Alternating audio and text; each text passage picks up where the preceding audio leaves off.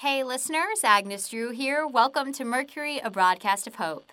Today is day 270 since we came back on the air, and for today, well, don't expect any philosophical insights or conspiracy theories today. Heard that! Because today we've made a delightful, delicious discovery, and that's all I want to talk about.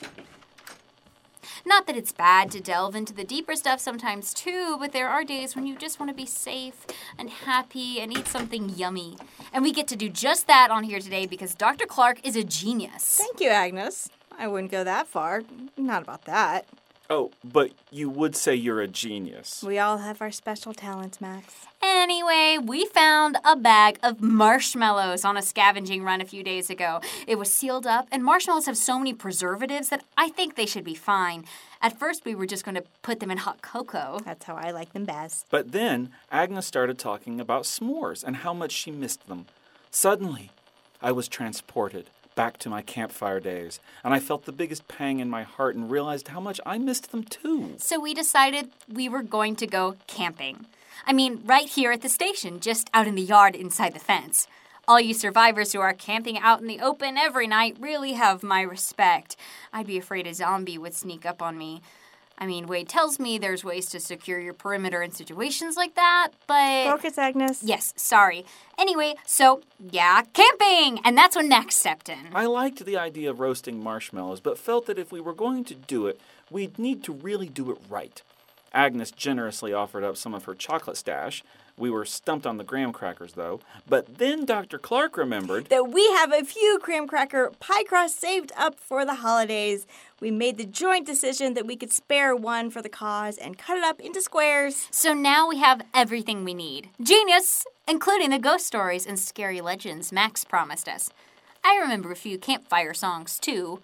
Well, I'll try to remember. You know, it's funny. S'mores are delicious, but this is definitely one of those times when it's mostly about the associations that come with them. The smell of the campfire, the sight of it curling up into the air, the night sounds, crickets singing, owls hooting, embers crackling. The sight of all those faces around you, smudged and glowing golden from the campfire light, excited and maybe a bit cold or spooked, but mostly just happy too.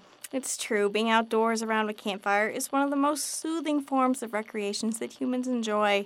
There are many studies proving the psychological and health benefits of being in nature and how spending even just 20 minutes outside every day can fight depression, quell anxiety, and leads to more professional and personal successes. That makes sense. I can see it being more than that, too. For thousands and thousands of years, civilizations have gathered around campfires. It makes us feel safe, because it used to be a way to keep predators away. It keeps us warm when losing too much body heat used to be, and I suppose is again now, such danger. And because we're sharing those feelings of safety and calm with other humans, it makes us feel closer to them. It gives us the opportunity to form tighter communities, so we start to take more pride in the family-type units or herds we formed. I've read so many stories and folk tales involving campfires, sometimes as a simple evening hangout time, sometimes as ceremonies or events that are vitally important to a group's cultural traditions.